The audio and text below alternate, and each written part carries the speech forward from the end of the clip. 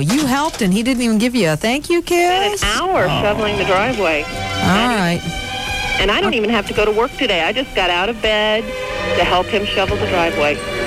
All right. Well, let's... Yes. Oh, this romantic music is... This doesn't sound like Perry Mason. I thought today, Patty, you needed a little romance in your life. Thanks, Perry. You need a man who can throw his weight around in the... Boy, can you. In the boudoir.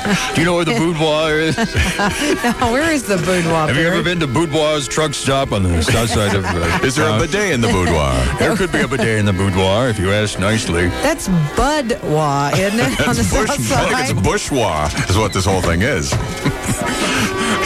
They, of course, decorated with those bonsai trees at the boudoir down on the south side. Patty, I've set the mood with music here, specially chosen by the romantic folklorist Don Carson. I've heard him called that before.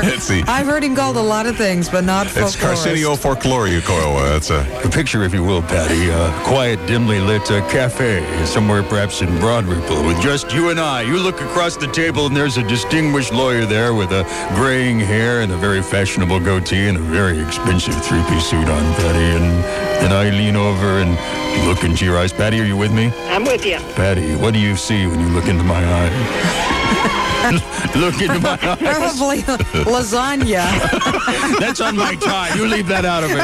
Okay. Patty, look into my eyes and tell me right now that you're not romantically attracted to a man with lips the size of Rhode Island. I knew you were going to say Rhode Island. I knew you were going to say that. Come on, Patty, live a little. Perry looks a lot like Rhode Island, actually. If you compare me on a relief map to the small but profitable state in the Northeast, you'll find the similarities are awesome. Patty, other than this problem, is Ed a good man for you? Oh, he's great.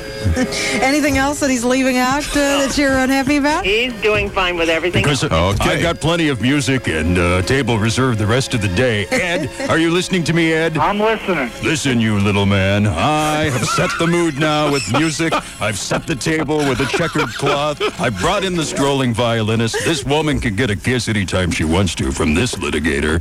Don't think I don't have Vaseline back at my place, too. My lips are sealed. Yes, but what about your lips?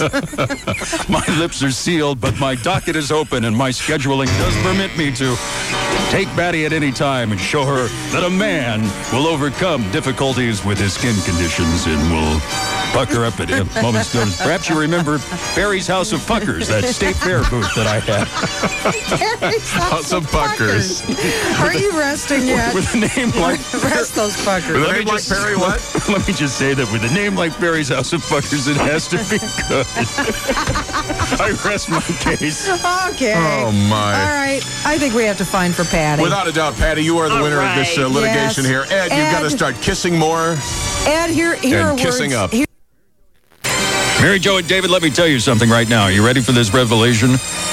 I am not a doctor, but I play a lawyer on television. So I think I'm qualified to tell you that the best part of the operation afterwards, David, is the large paper strip they put around your entire body that says sterilize for your protection. Oh, boy. I've been in a few hotel rooms in my time, and I always welcome the sight of that sucker. I can tell you that. Yeah, that's nice. No. That's nice. Right? Many times I've had Della say, please, just the end of the little Perrys, please. So I know how you feel, and I think that in a case like this, we have to hearken back to one of my favorite songs. It was on the top 40 charts way back pre-WENS. One of Perry's greatest hits of the 70s. Having my baby. Yes!